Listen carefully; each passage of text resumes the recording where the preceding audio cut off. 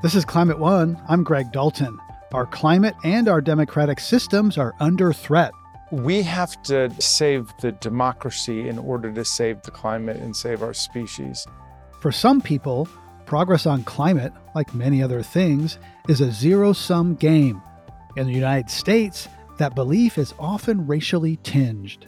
The belief is that there's only so much to go around, and what is good for an other is bad for us. And the zero-sum mentality can be hard to escape. The worst thing that can happen on climate is that we get into this false dichotomy of a healthy economy versus climate action. Protecting climate and democracy. Up next on Climate One. As a member of the House Oversight and Reform Committee, Congressman Jamie Raskin has grilled fossil fuel executives on the industry's long history of intentionally misleading the public. As a former constitutional law professor, he's offered deep insight into the connections between an informed citizenry and a robust democracy. Congressman Raskin, a Democrat from Maryland, was the lead manager for the second impeachment trial of the former president.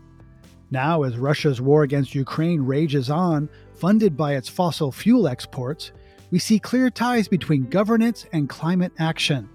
Raskin says democratic governments around the world need to unite. All of the autocrats and dictators and kleptocrats of the world have found each other, grouped around the petrostates and the exploitation of the earth and the destruction of our ecosystem by sticking to the old carbon model that's choking off the planet. And so the democratic movements and peoples and governments of the world have got to get together against the autocrats like Putin in Russia and Orban in Hungary and El-Sisi in Egypt and the homicidal crown prince of Saudi Arabia, to defend democratic institutions and democratic processes so the vast majority interest of the people on earth can be vindicated in preserving democracy and then making the break from the carbon kings and the carbon dictators. The struggle for democracy is the struggle for the truth and for science and to save us from climate disaster. Jamie Raskin's son, Tommy, died by suicide in late 2020. Congressman Raskin has written and talked about how that personal pain, combined with the January 6th violent attempt to overturn the presidential election, galvanized him to defend truth and democracy. I asked him how that has also affected his thinking about the climate emergency. I mean, the young people are pretty panic-stricken about climate change and what's taken place. And I know that from my own kids and their friends, and I know it from the young people that I meet every day. And my son, Tommy, wanted a lot more from democracy and not a lot less from it, and had high hopes and expectations for what could be done. And he, of course, lost his life to depression. But I think that for me, the struggle to defend the truth is a precondition for defending our democracy, and the struggle to defend our democracy is a precondition for taking the effective action that needs to be taken in order to meet the climate crisis in a serious way and turn it around. And this should be a moment where democracy is secured and released and emancipated in every country on earth, and the democratic peoples of the world get together to confront climate change. Some people don't talk about climate change because they think it is depressing. It's kind of, it's seen as something of a difficult topic. How do you navigate that in your own life, talking about it? Because it's seen as a downer sometimes or scary. People don't know what to do about it.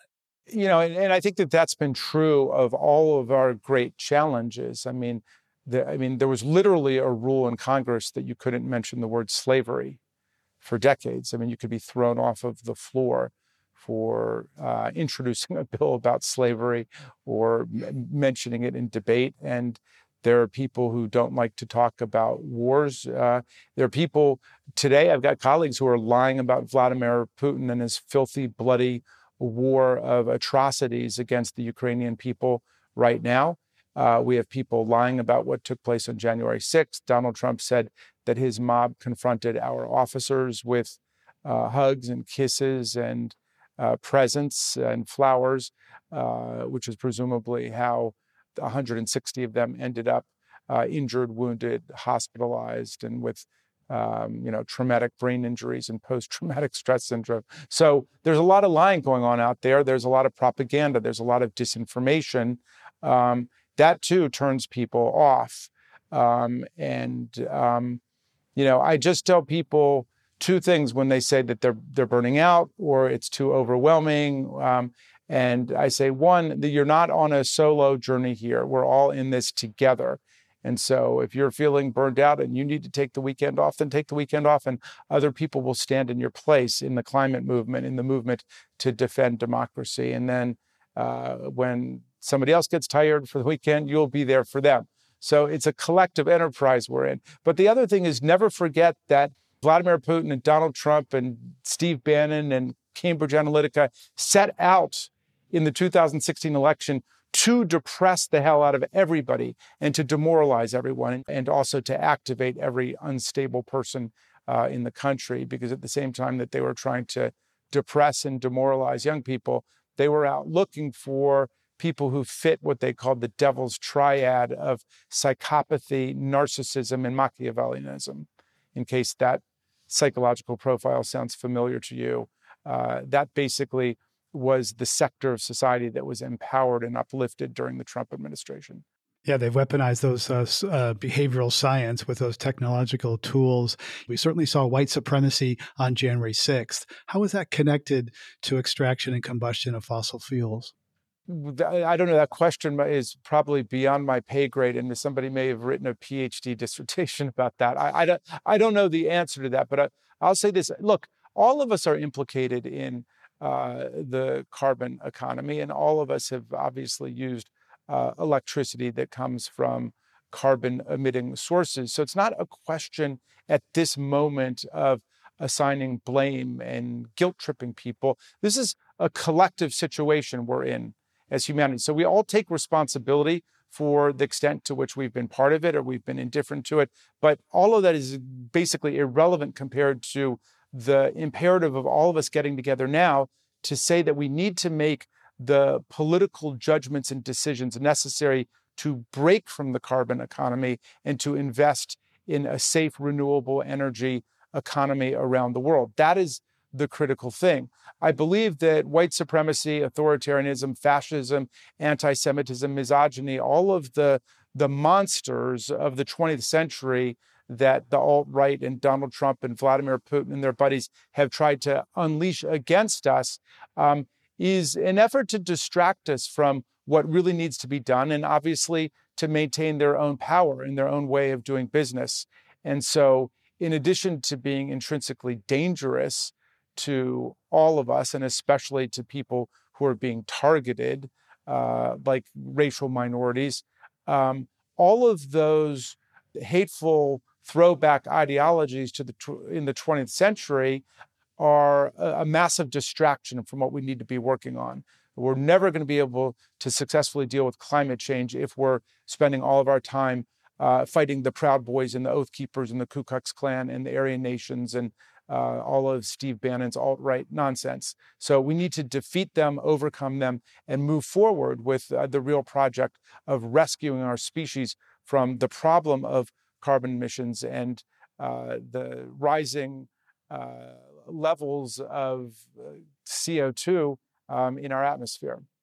Fossil fuel and industrial agricultural interests have bipartisan support in Congress, and they're working in the courts to narrow the protective powers of the EPA and other executive agencies. What parts of the federal government are best empowered to take strong action on climate right now? Well, all of it comes back to Congress, and we need to have a pro-democracy Congress, which means the pro-democracy party, or if there are pro-democracy parties, need to win against the authoritarian parties of insurrection and coup and reaction. So it starts there, but you're right. There, the heart of the right-wing effort, if you listen to Steve Bannon, is to dismantle the regulatory state. What they call the deep state, which is just the regulatory institutions that Congress has built, the people have built in order to control runaway oligarchs of our own. And that's like the regulations we have to enforce the Clean Air Act, the Clean Water Act, the National Labor Relations Act, the Fair Labor Standards Act. They want to wipe all of that out. So the American oligarchs will have the same kind of power that the Russian oligarchs have. What's your take on President Biden's use of the Defense Production Act to boost mining of minerals essential to electric vehicle batteries, et cetera? As a constitutional scholar who's thought a lot about balance of power, would you be concerned about a future president using that kind of executive power to, support fossil fuels and say there's an emergency there? Well, look, I mean, presidents have power through the regulatory institutions, agencies, and departments to write rules that interpret statutory mandates. And so it's just a question of legal interpretation. Are they running afoul of their statutory authority? Are they acting ultra vires outside of their powers, or are they not? But we are in not just a nationwide, but a global emergency with respect to climate change. And I would hope that this president would take vigorous executive action within the law to do whatever he can to counter CO2 emissions and to try to put us on the path towards some environmental sustainability. Right. And a lot of people look at the science and they look at government and markets and say it's not happening fast enough. Decarbonization is not happening fast enough. You've been talking with young people passionate about moving to a cleaner economy. Some of those young people think about change outside of the political process. We've seen that on the right, and that's brewing on the left. If more climate action doesn't happen, are we going to see more disobedience on the left to make it happen? Well, I don't know about disobedience, but I certainly know there are tons of young people who are making changes in their living arrangements and their lifestyle. For example, lots and lots of young people are going vegan or vegetarian, understanding that 30% of greenhouse gas production comes from the livestock industry. It's enormously wasteful. It happens to be terribly inhumane. And we don't need to do it. It's like my son Tommy used to say, in the age of Beyond Sausage and Impossible Burgers with the alternative protein, nobody needs to be depending on the slaughter of animals for protein on their dinner plate. So I agree with you that the young people are taking direct action. The ones I know are not punching police officers in the face or hitting them over the head with baseball bats or American flags or Confederate battle flags. That's the rights program. But our program is to make as much positive change as possible in our communities, in our families, and in our neighborhoods. And that's certainly the young people that I'm familiar with from Democracy Summer, which is the project we do now. We hope with more than 1,000 young people coming this summer to learn about the history of political change in the country and then what they can do to be involved at this pivotal moment in our history. Right. And you speak about, individual dietary choices. That is certainly happening, particularly among young people. But in the policy realm, climate is often thought about as an energy, oil, gas, et cetera. Cory Booker has a bill to try to, get at industrial agriculture. Is there support for really tackling food as a climate issue in the House, where there's a lot of support for corn and ethanol and other, other things? Well, no, I think that you're right that there's a lot of education to be done and a lot of consciousness to be raised about this point. I'm just becoming the co-chair of the Alternative Protein Caucus to try to let people know it's not just Beyond Sausages and Impossible Burgers, but there's lots of new technologies that will allow us within the next 10 years to perhaps make a complete break from animal agriculture, livestock, industrial style agriculture with factory farms and so on. And as my son Tommy used to say, there was a time when people just thought slavery was normal and natural, and we would live with it, or people thought witchcraft trials were normal and natural, and we evolved beyond it as a people, and we have the potential of evolving beyond the consumption of animal meat. Efforts to restrict voting rights are happening at the state and even precinct level. Most energy in this country runs through pipes and wires regulated at the state and local level. As a former state legislator yourself, is too much attention paid to visible national politics when so much of the action is at the less visible local level? Well, it's a great point. And this is something that's very much on my mind with respect to the work of the January 6th Select Committee, because we're in danger of just fighting the last battle, the last war. I mean, nobody thinks that Kamala Harris is going to try to run away with the presidential election, and Mike Pence didn't run away with the presidential election.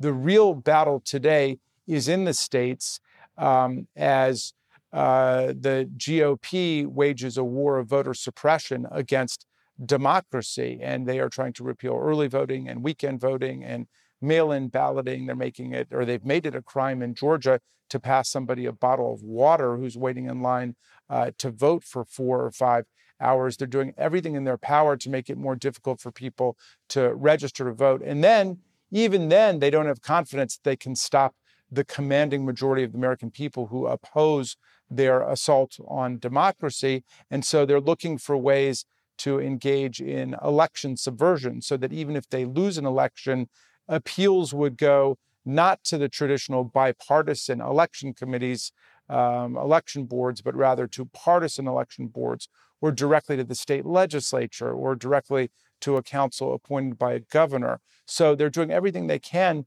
to rewrite the rules of elections so they can't lose. And I'm sorry to say that my friends across the aisle have become a rule or ruin party. Their attitude is they're going to rule everything and they're going to control everything, or they will ruin the prospects for democracy. So my last question for you, Congressman, is with a burning democracy and a burning climate, how do you as a person and we as a country hold and confront both emergencies in an integrated way? Well, with a burning passion to defend our country and to defend the survival of our species. And I don't think that's hyperbole. I mean, if we had bigger brains, if we were smarter as an animal, humans would be working on nothing other than climate change at this point.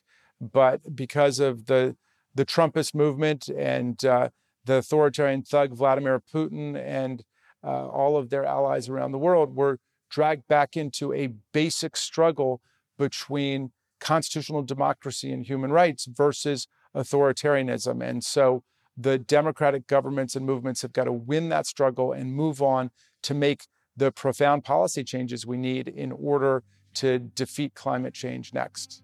Thank you for your time, Congressman. Thank you for sharing your insights. Thank you for having me. Jamie Raskin is a Democratic congressman from Maryland. This conversation is part of the Climate and Democracy series from the Global Journalism Collaboration covering climate now. Coming up, how environmental racism ultimately hurts everyone living under the same sky. The illusion that you can shunt all of the burdens of our polluting economy onto the kind of wrong side of the environmental tracks is an illusion. It's a lie. That's up next when Climate One continues.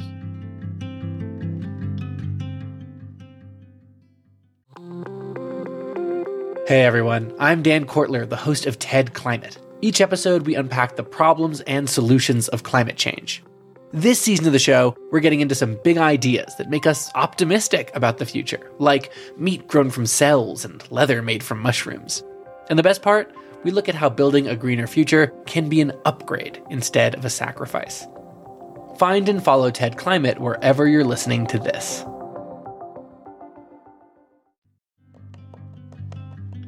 Here in the U.S., climate is just one of the many areas where a racially tinged zero-sum mentality has distorted our democracy's ability to respond in ways that could benefit everyone. When you can be divided and get easily manipulated into cheering the destruction of things that could be beneficial to part of the American people, that's making life harder for everyone. Heather McGhee is the board chair of Color of Change, the nation's largest online racial justice organization, and author of the book, The Sum of Us, What Racism Cost Everyone and How We Can Prosper Together. We spoke last year about the connections between a threatened democracy, systemic racism, and a disrupted climate. The issue of climate change certainly came sort of hurtling to the fore for me when I had my son. I remember the specific moment, and I write about it in The Sum of Us, when I was nursing him when he was a few weeks old, and I was scrolling, with my free hand on my phone in the middle of the night, and came across, it was a Guardian article about the UN Intergovernmental Panel on Climate Change's report saying that we had 12 years to act. When you're holding a 4-week-old, 12 years feels like nothing, and I had not originally intended to include a chapter on the environment and climate in The Sum of Us, but when I had my son, I was well on the journey to write the book, and I was finding these ways in which racism was the sort of core element of our dysfunction. And I thought, well, isn't it possible that racism is driving this country to sabotage its own future by ignoring the perils of climate change? Isn't it possible that that's connected too? And so I started asking the questions and doing the research, and it turned out that it was. That was a very powerful moment in the book.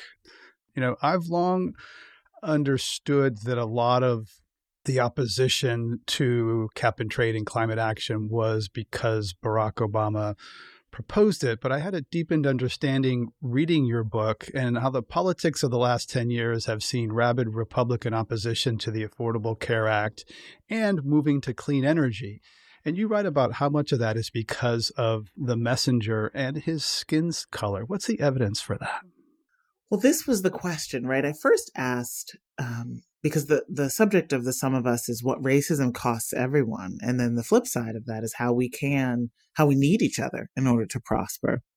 And so as I'm investigating all of these different ways across the American economy, how racism in our politics and policymaking is distorting our ability to respond to big problems and to advance collective solutions, it became clear to me that there was something there with climate that was under the surface about race and identity. And so, I dug deep into the social science data, and a number of different scholars found that this phenomenon called racial resentment, which just put simply is sort of the idea that Black people don't work hard enough and get too many special favors from the government, was highly correlated with anti-climate change solution belief, right? With climate denialism, with opposition to action on climate change. And for me, that began to make a lot of sense, because as I discovered in the book, one of the core routes that racial resentment travels in our politics is through the permission structure around government. So the idea is the government used to be really on the side of white supremacy, right? The government was the segregator, was the enforcer of the racial hierarchy. And then in a very relatively brief period of time in the 1960s, suddenly that changed. And so that was a core betrayal for many white Americans. And the resentment about that betrayal has been stoked. And that's a message that I like to, make sure to center throughout whenever I'm talking about The Sum of Us, is that this is about, a self-interested elite that has used political narratives to drive and increase racial resentment, particularly in the Obama era. But the anti-government fervor among the right, which is much stronger among white men than it is among other Americans, has a lot to do with racial identity and the idea that the government sort of is for lazy Black people, right? And the government and the idea of the public puts people in common space, and that is something that people don't want if they distrust the people who are in the commons, right?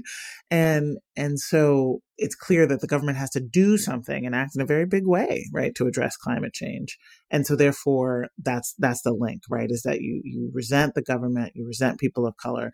And then on top of that, you get the biggest climate actions that have been proposed, from Paris to cap and trade to the Clean Power Plan through the EPA to the CAFE standards on vehicles, were all by the first Black president at a time when, in fact, often not related to actions he was taking, you had these, coal industry jobs declining, often because of just market forces in natural gas. And so there was this very clear zero sum, right? It was like this Black man is taking jobs away from white men.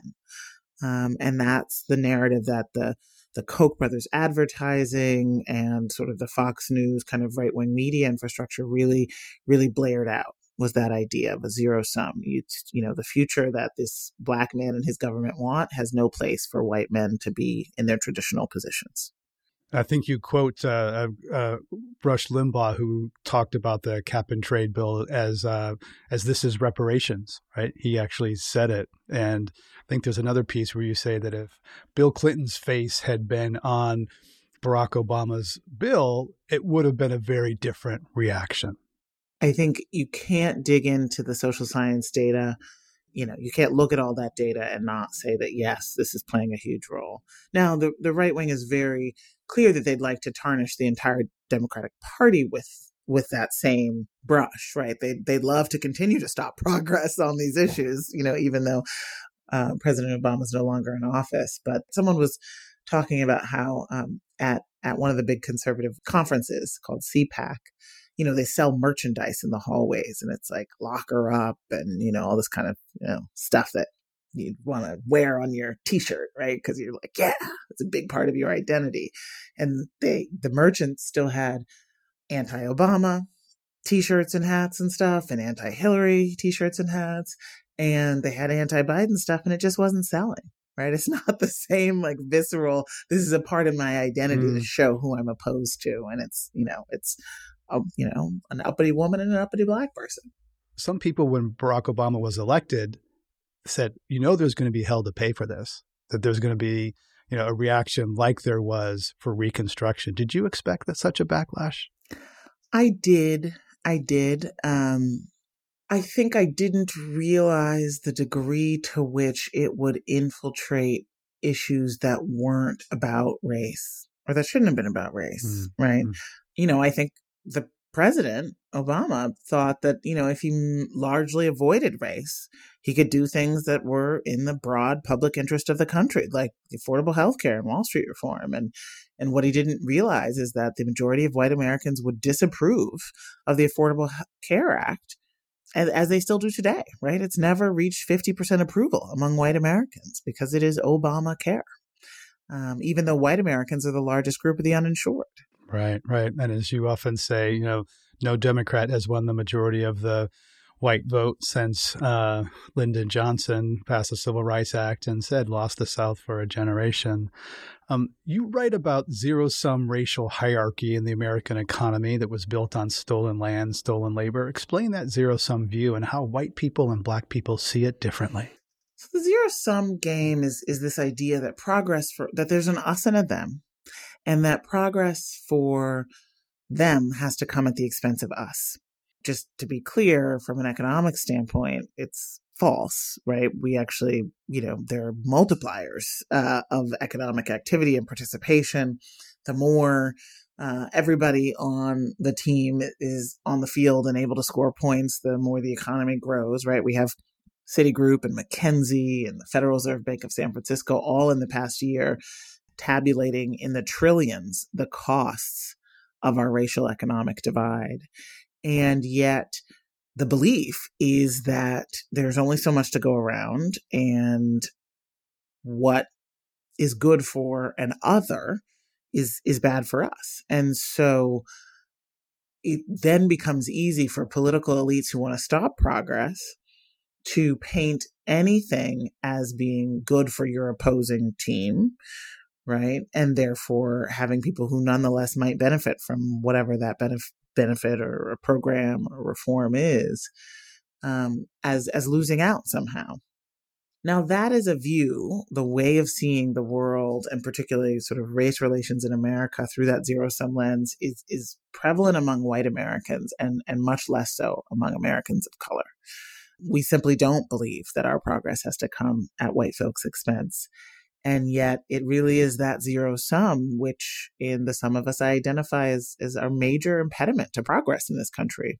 All the things we really need in life require collective action. And so when you can be divided and get easily manipulated into cheering the destruction of things that could be beneficial to part of the American people, that's making life harder for everyone.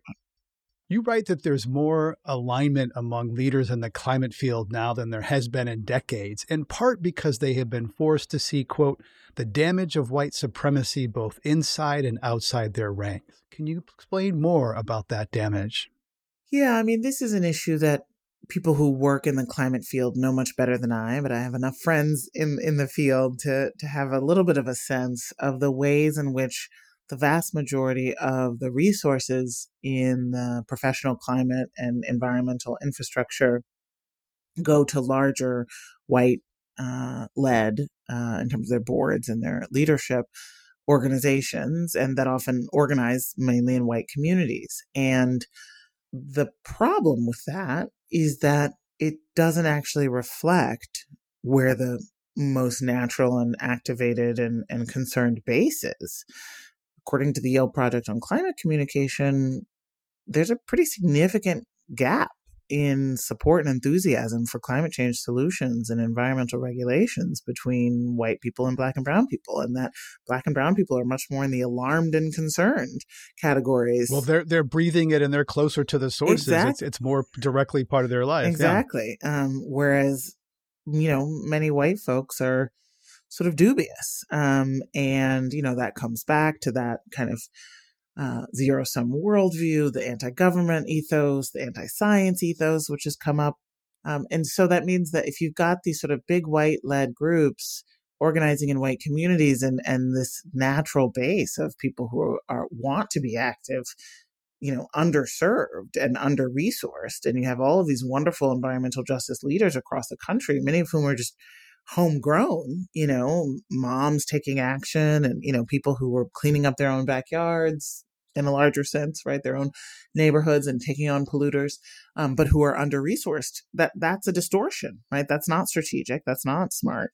You write about white Americans turned their backs on unions, which had built the middle class during the golden age of shared prosperity from the New Deal to the end of the 1960s.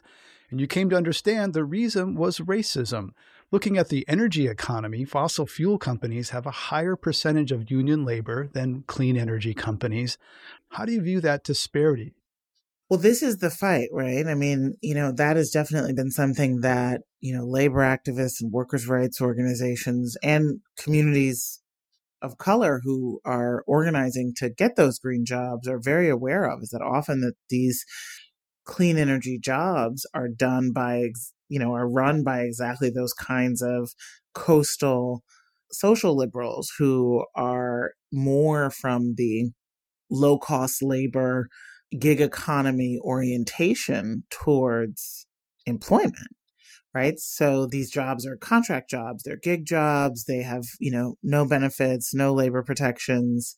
There has not been the same receptiveness, whether it's Tesla, right, which is a massive company that has totally resisted unionization, and where there's a lot of reports of terrible labor conditions inside, and yet of course it's this sort of darling of the coastal elite, right? Because everyone loves their luxury electric vehicle, right? So that's in many ways a microcosm of that tension, right? Do you just sort of have like the nice new gadget and you're sort of bragging about the solar panel on your roof to your neighbor with their $2 million house, with ocean views? Or are you saying like, I actually want everybody to be able to breathe? And that doesn't just mean that there's not wildfires. It means that people have enough money to meet their needs.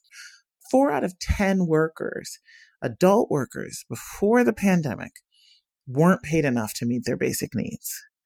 for housing, utilities, transportation, food, right? 4 out of 10.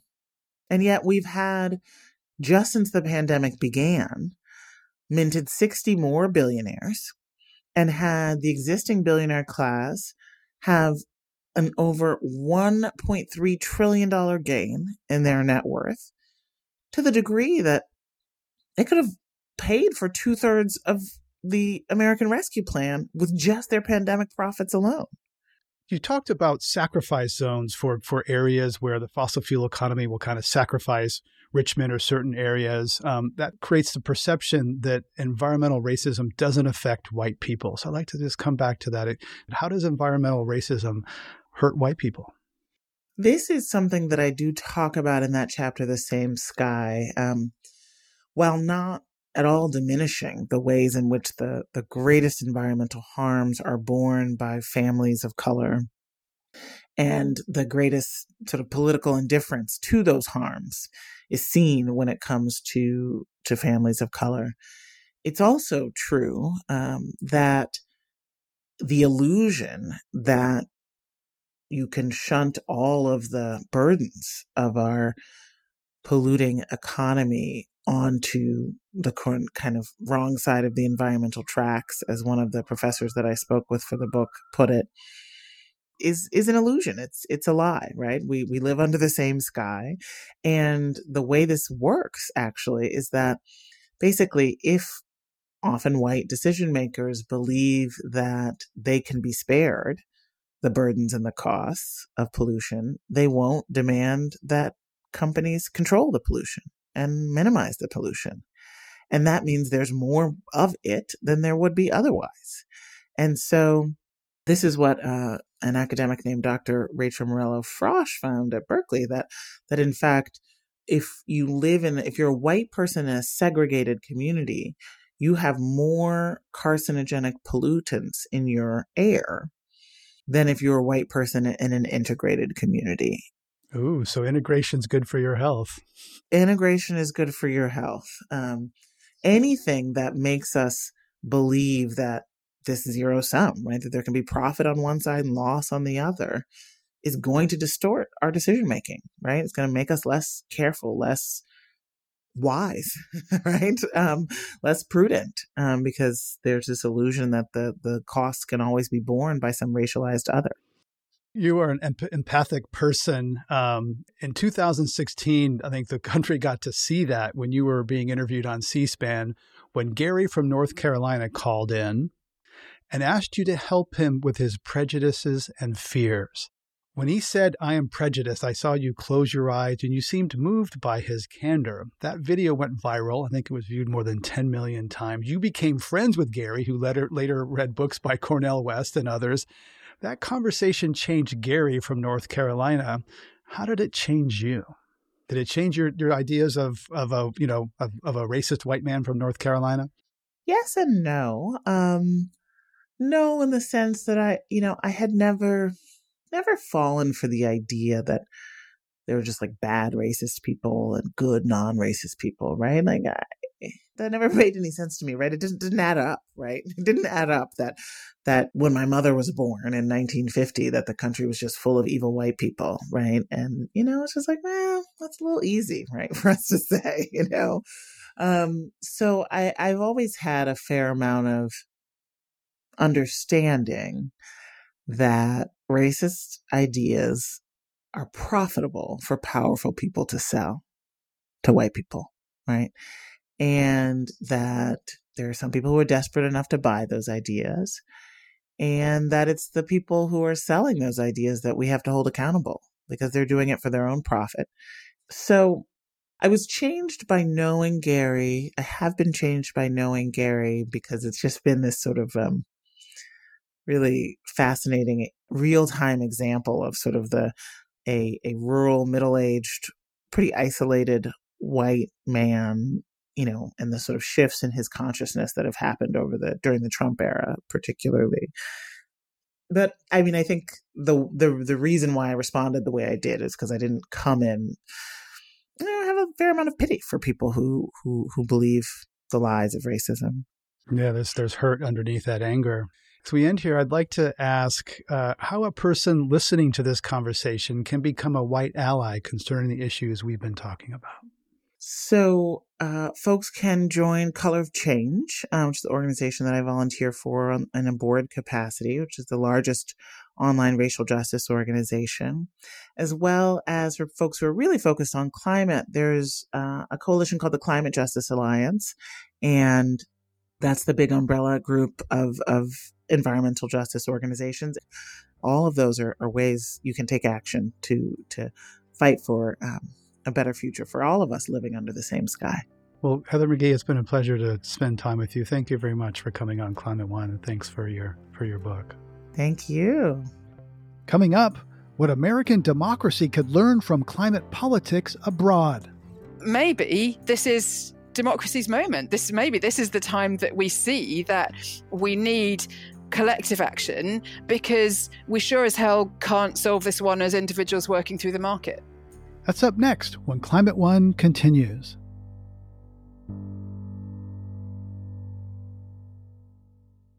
The United Kingdom is in many ways the United States' closest political relative. Yet climate politics in the UK are rarely marked by the partisan and racial divides of the American climate debate. It's funny looking across the Atlantic, because I see a promise and a warning all at once. Rebecca Willis is a professor at Lancaster University in Britain and author of Too Hot to Handle? The Democratic Challenge of Climate Change. We spoke last year before Russia's invasion of Ukraine. She describes the passage of the UK's 2008 Climate Act as an incredible political moment. It was the first time that any country anywhere had passed such comprehensive legislation to tackle climate change as a systemic issue. And the amazing thing about it was that it had cross-party political support. So all the major political parties in the UK supported it. And out of more than 600 members of the National Parliament, less than 10, I think it was 3 or 5, voted against it. So it was, incredibly consensual. And it basically set the tone for climate politics in the UK. So we still have a very consensual approach to climate change. We don't have anything like the politicization of climate change that you have in the US or that you see in Australia. Right. So at that point, the Labour government supported it. The leader of the Conservative Party, David Cameron, supported it. U.S. had kind of a political consensus around climate change at that time, with Barack Obama and John McCain basically in the same place, and that fell apart. So in the UK in 2019, the British national policy was strengthened. What happened then? You're right. The original act was passed by a Labour government, the left-wing government. And then in 2019, it was basically updated to reflect what we now know about climate science, that basically we need to get to net zero greenhouse gas emissions by 2050. And so the act was updated to include that science. So what has endured is the scientific consensus on climate change being translated into a political consensus. When the science changed, the politics changed. And in 2019, of course, that was under a Conservative administration. So a right-wing administration, continued the work of their political opponents, really. How does the Conservative Party in America, the Republicans, compare to conservative parties in other countries and their stance on climate? Is climate just an anathema to right-wing parties and democracies around the world? I think this is an open question at the moment. What we've seen in the UK is a sort of soft support for climate policy on the right. So we've seen strong support for the targets and the ambition, but what we haven't seen in the UK is a really comprehensive narrative, a story of how a right-wing government or a centre-right government can tackle climate change. And I think that's going to be the next big challenge, because what we've seen definitely in the US and to an extent in the UK, is the left owning the story about how you tackle climate change and tying that story strongly to related stories around social justice and racial justice as well in the US. In the UK, I would say the left's been louder about climate than the right, but you don't have that confident narrative. And I think that's all to play for. I think it's perfectly possible to construct a right-wing climate narrative. It just hasn't happened yet. And it has to happen, right? Because half the population of our country tends to vote right-wing, and we need at least some of them to come with us. We can't do this just through left-wing votes. And so articulating the climate case on the right is really, really important. In Too Hot to Handle, you reference the hidden rules that govern the British Parliament and how white men, quote, assume their way of being a politician is the natural or neutral way of going about things, end quote. How does race play into the response of democracies to climate disruption in the UK or elsewhere? I did this research with members of the National Parliament in the UK. I did anonymous interviews with politicians from all the major parties. And what it showed to me is that politicians really care about how they are perceived, how other people see them, and they develop this sort of strong sense of what a politician should do, how they should be presented. And there was some previous research about how Black or minority ethnic MPs struggled because they were constantly sort of having to, they were always being asked the race question, if you like. They were always being asked to say what they thought about race issues in a way that white politicians weren't being asked, right? So they were singled out for being a minority, as a racial minority, or as a woman, because there are still fewer female politicians. They were always asked about racial issues or about gender issues.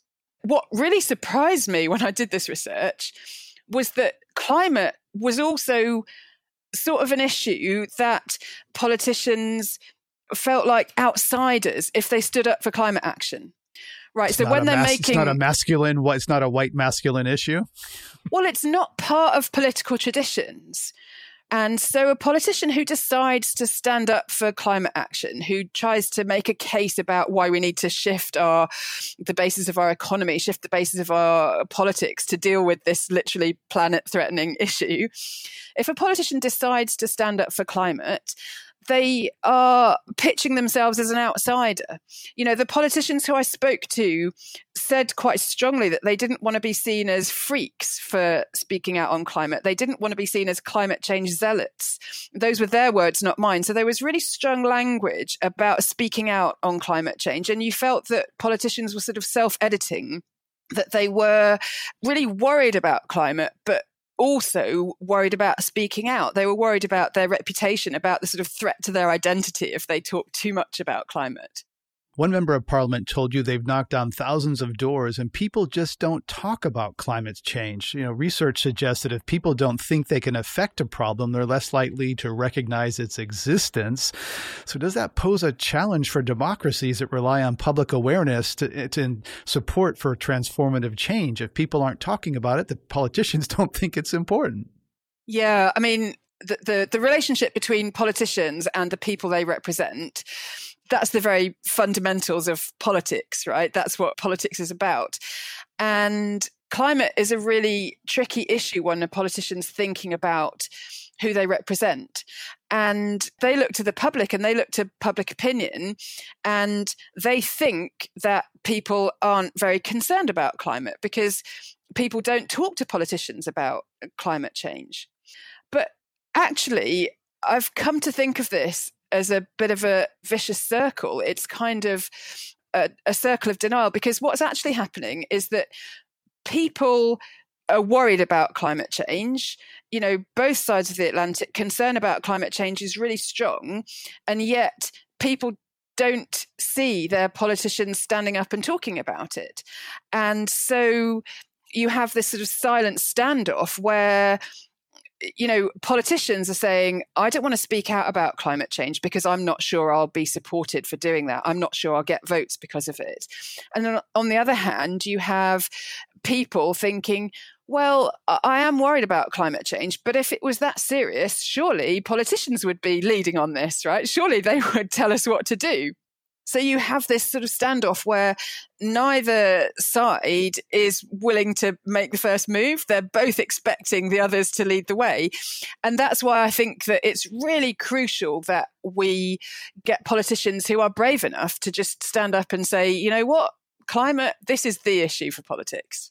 I spoke earlier in this episode with Heather McGhee, who argues that a major impediment to political support for climate solutions in the United States is the idea of a zero-sum game, that if something is good for you, in this case, reversing climate injustice, it must be bad for us, and that actually people of color and white Americans look at this differently, that white people tend to see a zero-sum and people of color not so much. How do you see that dynamic playing out in the UK or elsewhere? The worst thing that can happen on climate is that we get into this false dichotomy of a healthy economy versus climate action. So to give you an example, I live in the northwest of England where there's currently a proposal for a new coal mine. And this mine is for coking coal for steel making. And it has turned into this debate about jobs versus climate, right? Because this mine is offering 500 jobs in a place that desperately needs jobs. It's pretty clear from all the evidence that opening coal mines is completely incompatible with the climate goals we need to meet, right? We can't meet the Paris Agreement and open new coal mines. That isn't a political opinion, that's scientific fact, right? And so the community should never have got to the stage where this coal mine was being offered to them. But it's ended up in this situation where it's seen as jobs versus the climate. And what really needs to happen, and this is where we absolutely have to go next with the climate debate, is that the only jobs on the table are green jobs, right? We should be confident enough about our climate story, about our climate strategy, the direction that our economy and our politics is going, that every single job offered to people in the northwest of England is a climate compatible job. And yet what we've seen is not enough confidence. We've seen government sort of doing a bit of one thing, a bit of another. It's saying that we need to cut carbon emissions, but agreeing to new mines, new roads, new airports. It's not really sure what it's doing about this. And that's actually hurting jobs. That's actually hurting the economy. And if it could set out a more coherent and confident plan, then that would be in the economic as well as the climate security interests of the country. So what I heard there is that sort of zero sum, that I win, you lose, and sort of, jobs or climate, that those are sort of false choices that manifest in different ways. And we have to kind of look at and rather than those false choices. What do you see when you look at American democracy now and how it's addressing climate disruption? It's funny looking across the Atlantic because I see a promise and a warning all at once. The warning is that we shouldn't take our consensus here for granted, that it is an incredible thing that we've managed to have a consensus for, now more than a decade. And if you look at countries like the US and Australia, you can see how climate becomes a political football. And that's really problematic. But there's also a promise.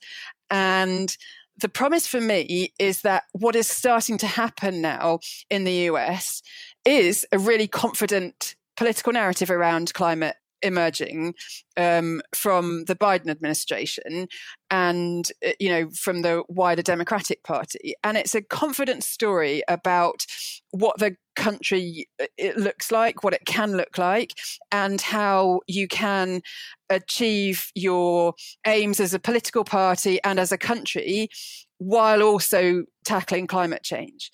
And that's really encouraging for me because the downside of the political consensus in the UK has been that we've all agreed that it's a serious thing that we need to do something about, but we don't really have those debates about it. We don't test it. We don't argue about it. There isn't really a proper political conversation about the very real social and economic changes that are needed.